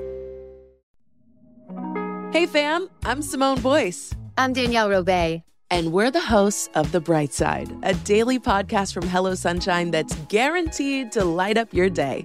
Every weekday, we bring you conversations with the culture makers who inspire us. Like our recent episode with Hollywood royalty Regina and Raina King. We talked about the creative power of women's relationships. I feel like, thank God for women, like, especially when it comes to Black women, the way we lean on our mothers, our grandmothers, our sisters, our friends. We're just each other's pulse. I mean, it's molecular, you know? Listen to The Bright Side from Hello Sunshine on the iHeartRadio app, Apple Podcasts, or wherever you get your podcasts. Only case he's ever seen. So, like, that, and also in case of what was the diagnosis? It's called glossopharyngeal neuralgia or pharyngeal neuralgia. You have like cranial nerves. I don't know if you're familiar with these cranial nerves. They're these nerves that go to like they sort of stem from your brainstem and they go to like parts of your face. You have like another one I had issues with was the hypoglossal nerve, which controls the tongue. So I couldn't like go to the dentist and stuff because I couldn't control my tongue.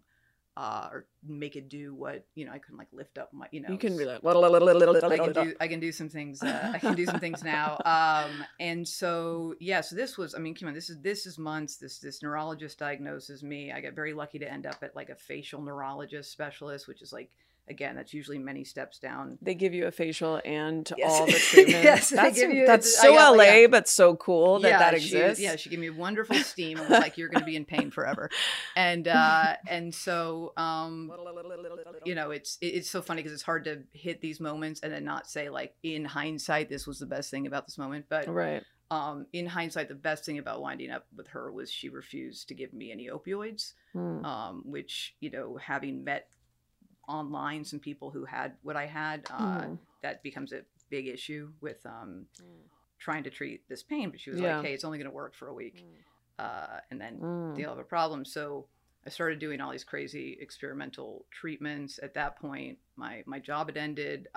Your job ended because of I mean, the job wrapped. I kind of crawled to the finish line of my writing job. And I knew like the big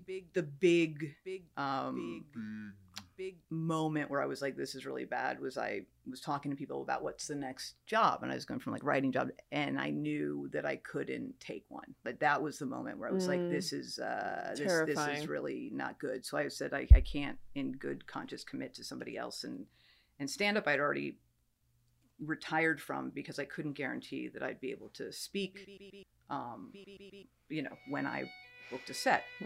So I end up at this doctor, and I start doing these experimental, meaning just insurance won't cover it, treatments for the pain, and learned about a whole world of medicine that I never knew existed, which is sort of, I was just giving them all my money. I thought at first when I said yes to everything, because you just get desperate and you're just, it's like the same reason I started reading like Buddhist literature. And so I was just like, whatever's next, I thought like, oh, this is going to be snake oil. And all of a sudden I started feeling these benefits. From what?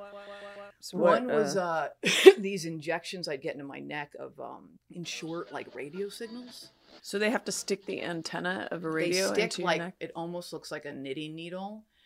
And they, and again, at this point, I'm like, it was I'm 42, I was 38 when this all started. And I was a baby. Also, I have to also say this line, the pandemic started. So a lot of these appointments, I was just there alone and and I'm fucking crying, but you hear the Chernobyl clicking, the radiation clicking, because they have to watch it as it goes in, and they hit a nerve that I guess is like closer to like the center of your neck. Those worked. Then I was doing like infusions of ketamine. Which like I had never. You talked to Reggie Watts about that. Well, I knew of people who'd done it for depression and stuff. But like the amounts I was doing, I guess, were pretty were pretty bananas. Enough to kill a horse. Yeah, they had to kill eight horses. But I would do these like through the pandemic. I was staying 3 days in a row next to my neurologist's office and doing 3 days of 6-hour infusions a day. And then after like the first 3-day infusion, I come home, I go, well, they took my money and I got bamboozled. I'm a mark. That was stupid. And like 5-6 days later, when the pain started to shoot up, it like where it used to go to like 1,000, it stopped at like a 7. And it was like became. And this is from the AM radio? No, this is from the ketamine. The AM radio, the AM radio was for the. I couldn't sound like I'm making this up. It was country music, but the AM radio helped my ability to swallow. Okay. Like one of the diagnosing tools is called a sphenopalatine ganglion block. Mm-hmm. And sure. it's like you know, like a COVID test up the nose. So imagine if a COVID test went like up to the eyeball and they like numb the nerve. And the minute she did that, I said, it felt like someone took a grapefruit out of my throat. And you start to like put all these connections together. So that was the diagnosis. So, but yeah, for like 5 days after the first 3-day ketamine infusion, my pain was like at a level that was, I wasn't gonna work. I knew that was still out of the picture. I was on so much neurological medication that I also felt very stupid. I was like, I'm markedly dumber than I've ever been. And so I was kind of like, okay, well, this is best case scenario, right? But I found something that works. I'll spend all my money on it, and then I won't have any, and then. Again, like not even imagining what's after that. You're just like, whatever it takes. Get me my next fix. Get me my next fix. So I needed that like every like 6 weeks it would go away. Some people do it once a year, once every couple of years, depending on what you have. At this point, I'd already had multiple brain MRIs. They couldn't figure out what was causing what I had. That's like an important note. Okay, hold on. Important note. Okay. We discussed these sound effects before. Okay, there. That's a ding. So yeah, so I should say when I got, by the way, if I'm talking too much, like you can say this is where usually we stop and then I talk. Well, I have to confess that I did hit the boring anecdote button as a joke at one point when you were talking. I don't get to hear when you do it. No, well, I forgot about this whole thing because we started talking. But like when we were messaging about this, I was like, I do dumb sound effects. You're like, great. I was asking like, how much you want to be silly or not, and it's up to you. And you were saying you were into it. So we could have our headphones on and do these things, but I truthfully just got kind of caught up in listening to you and I forgot, and then I hit one and then I immediately felt guilty about it. No, it's all right. And I just have to clarify that I got your consent in advance. Yeah, you did. Okay. I want to read some of these. Okay, yeah. So wait, I don't want to lose where we are. But anyhow, the jackpot is when something absolutely bananas happens. Okay, that's largely reserved for bear attacks. Oh wait, so I can Yeah. watch it so I can go wait. Actually, I thought that was more like breaks. Yeah, that's kind of someone leaving the situation. Oh, I meant like, I meant like a record scratch. Yeah. Like, is there a record like scratch? this? No, That's like glass I'm, ringing. I'm going back and reminding you that I'm making a point that might be necessary for the story down the road. Okay. Boring anecdote in progress. Sure. So I'm I at don't the know. doctor. She diagnoses me through that block, and also she realized that I don't have a gag reflex. Oh yeah. Oh, now see, this is very I'm much basically a producer. And so no she, gag reflex. Now, did you take that out for a spin? No, You're a guy's dream. Can I say the saddest specific? This is sad. The saddest I specific. don't know if I'll be the judge of that. Is no, it actually is heartbreaking. When all this was happening, I realized also because I couldn't control my tongue, and because anything I did could cause all this pain. I realized one of the first things I focused on was that I would never kiss again. Of course. It was like such a specific thing where I was like, yeah, I'm never gonna work again, never gonna have any, but also like that one thing. That's a fucking of course. Yeah, it of was course. like- I was like, Anytime anything physical fails Yeah. you go, oh my God, I was so lucky to Yeah. be fucking smooching I every was just dude in smooching. comedy. All the greats. I was the great smoocher of the aughts, and but I was like, okay, those days are behind me. God, I mean this, Um, and the isolation in that it was all in the pandemic, so Yeah, it you're was wild. dealing with all this anxiety and Yeah, on and your own. the part. So the day they diagnosed me, they were like, "We want to get you in tomorrow for a brain MRI because there's different things that can cause this." So and then you're also like, when they want to get you in for a brain MRI at like 6 a.m. the next day, then you start to go, "Oh, I'm extra scared." Boring anecdote, or No, I was gonna go when I'm too late. I don't know where my buttons are. yeah, That's a gasp. 6 a.m. the next day. No. So I stayed at a hotel one of the things I was doing too was just spending Money. I was never a money spender, and I was like, I'm just gonna stay at the Yeah. Four Seasons. Amazing. Like, I'm going to just pummel comfort. If I can get a half a second of comfort, Mhm. I'm just gonna do it. And once money means, when you're like, oh, this is I just was so.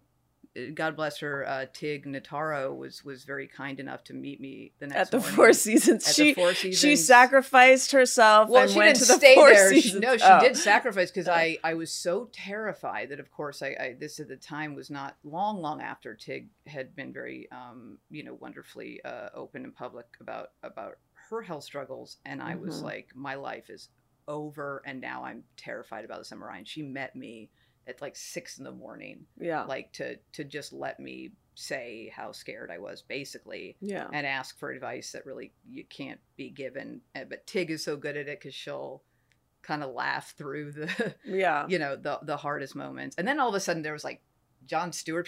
People walked into the hotel and they're like, Tig, and like, so it became Oh, this you like ran into people. People came into the hotel, were excited to see Tig. Oh. Like the I think like the Houston Rockets coach or some people at the time were. So Wow. I'm sitting there like, it's all over. And you go, Where are Tig you? Notaro!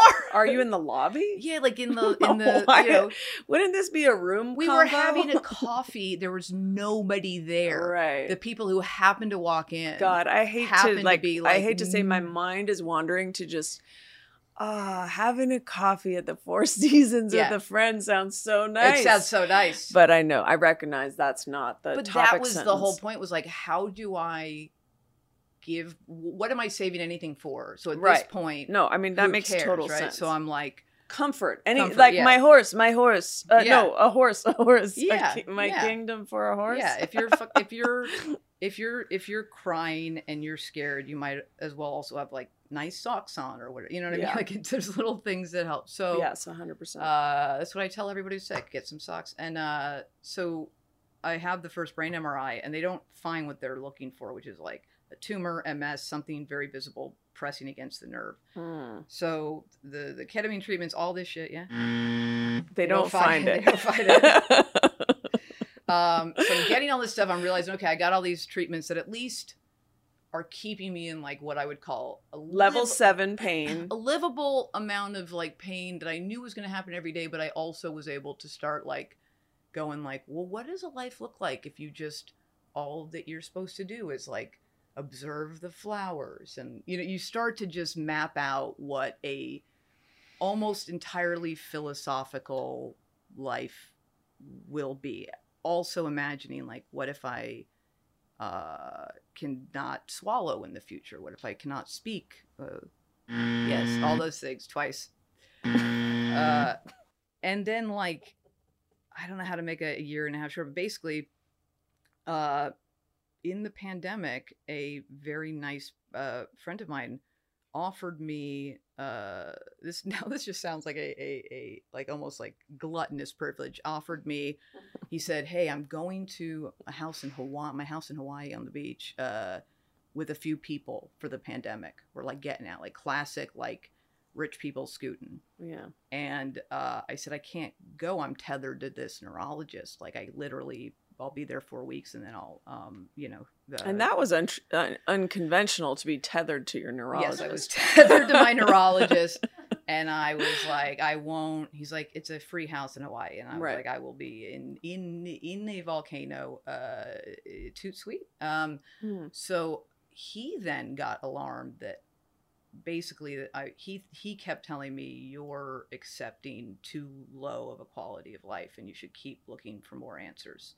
He ended up knowing a neurosurgeon in New York.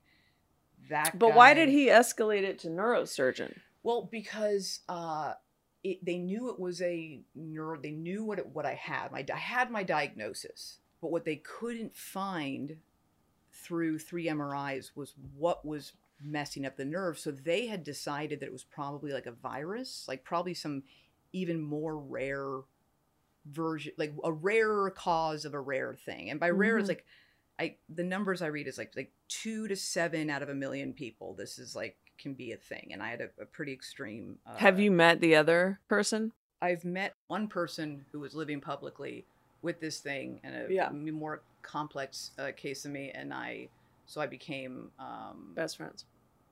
She was very helpful. BFF. BFF. Wait, so the diagnosis, the long word that you said before. Glossopharyngeal neuralgia. Or pharyngeal. That is what you had. They knew what I had, but they couldn't figure out, like, so they go, okay, this nerve is definitely damaged.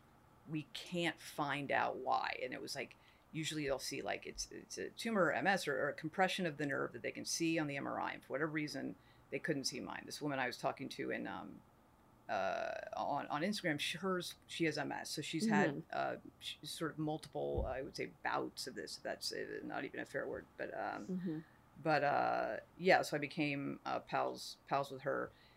In any case, this guy gets me in touch. Not even gets me in touch. He says, "Why not keep looking? Will you do me a favor? Will you write out your last year? And I'll just, maybe he can't help. Maybe there's nothing to do. Write your last year out on paper." And then kept bothering me. And I finally did, sent it to him. Now, what level of detail did you go into? It was all, I mean, it was just medical stuff. I wasn't like, not like bagel brunch. Yeah, no.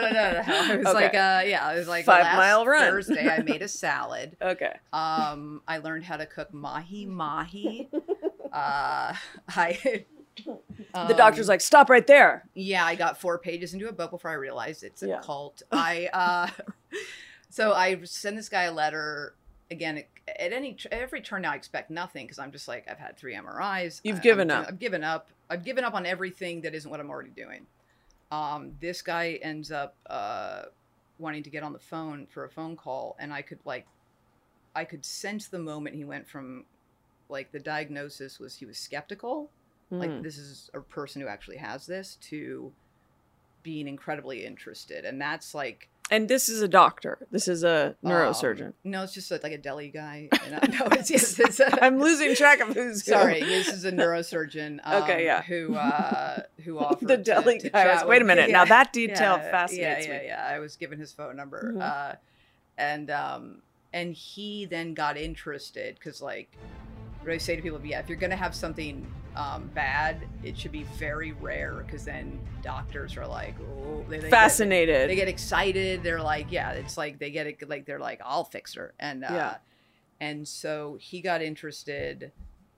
He was asking me questions like, what does it feel like to drink a cold beverage? Like very specific questions, and I would just explain to him. And then I think he was suddenly like, oh, this is real. And we talked about me maybe going out to New York, where he was the chair of neurosurgery. But he said, I want to send you to my colleague in San Diego. I went down there. You have to meet the guy on a beach. Yeah, meet the guy on a beach. Full surfboard, everything. Yes, he's a backup catcher for the Padres. But he part-times. No, he moonlights.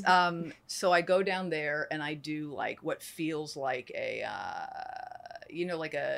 almost, like movies where like the military is examining an alien or something, like a full day, one of those full day hospital things where you stay in a room and different doctors come in and like, and examine you and watch you swallow things, and then followed by this MRI and this machine that there was only one of the MRIs that he wanted to try to use. And then 3 days later I get a call. I assume, it's all nothing. And he said, we found where your nerve is being compressed. Don't look at me laughing, because the thing is, I just looked at my watch. I'm like, oh my God, I have a dinner reservation in 15 minutes. Like, I was like also trying not to just, as soon as your story wound up, going,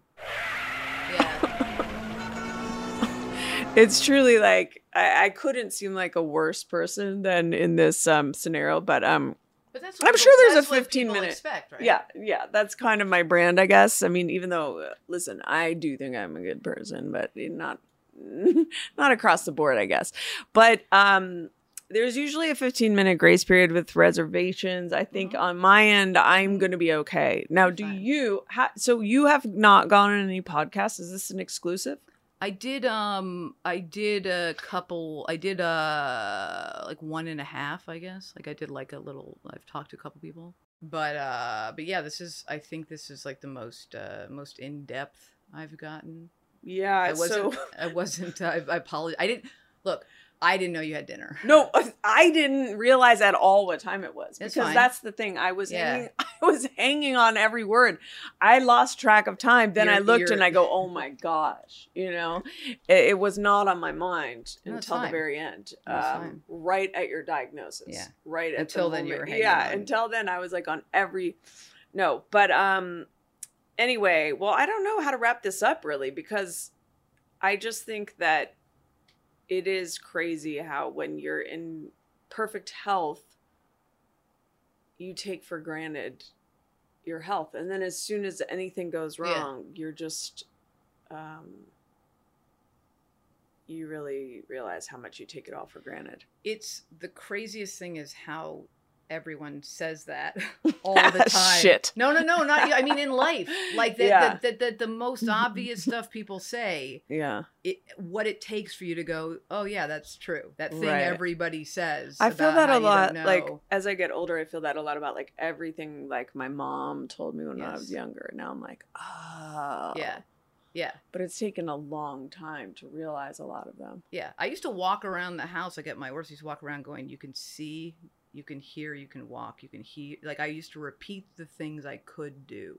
This is heartbreaking. Is it? I think it's like inspiring. Well, I think most inspiring things are heartbreaking. But wait, let's say this. Yes. Are you writing now? Yeah. I know the answer to this. No, I'm just only simply saying this for the listener. You're writing for one of the best shows on Abbott Elementary. Oh, I thought it was Blippi. Just kidding. That's for the parents. Worst show ever existent. Abbott Elementary. Hold on, which is such a great show. Are you kissing? What's that? Are you kissing? I have kissed my tongue is good. It's everything's like a little tricky. I'm trying to force you into a simple happy ending. Your tongue is elastic. You're kissing. You're writing on the best show. Thank you, Morgan Murphy.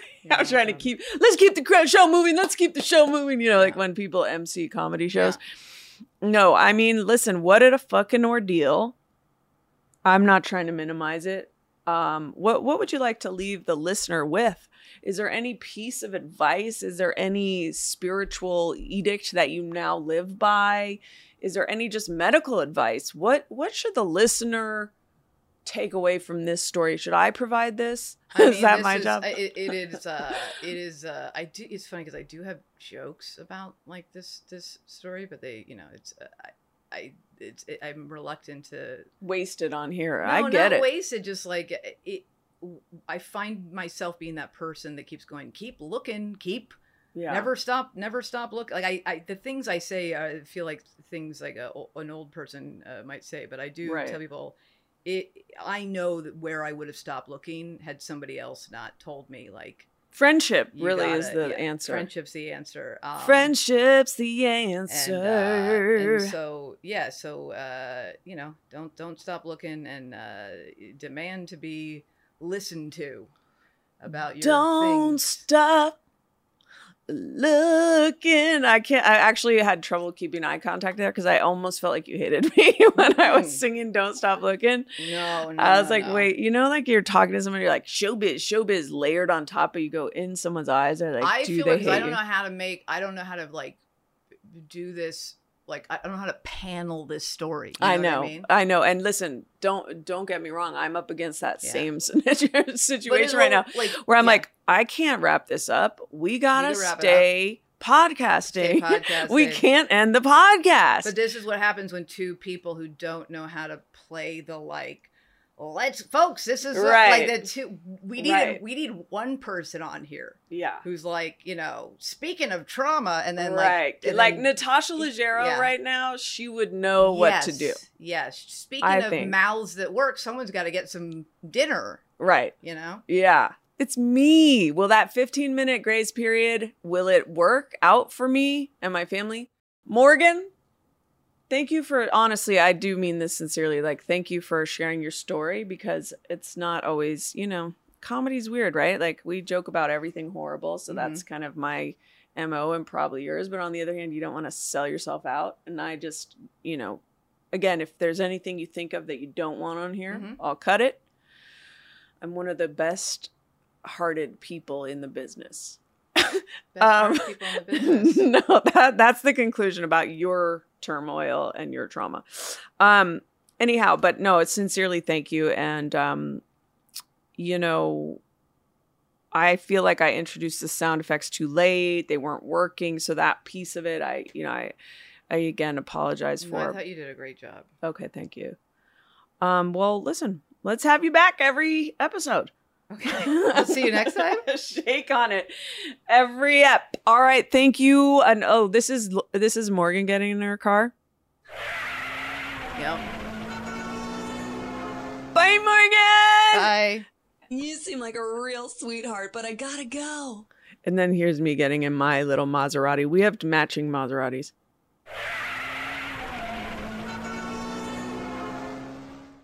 Hey, this is an epilogue. I just want to let you know that I did make it to my reservation, and the dinner was fantastic. So, there are some happy endings out there. You just gotta look for them. Okay, peace, everyone.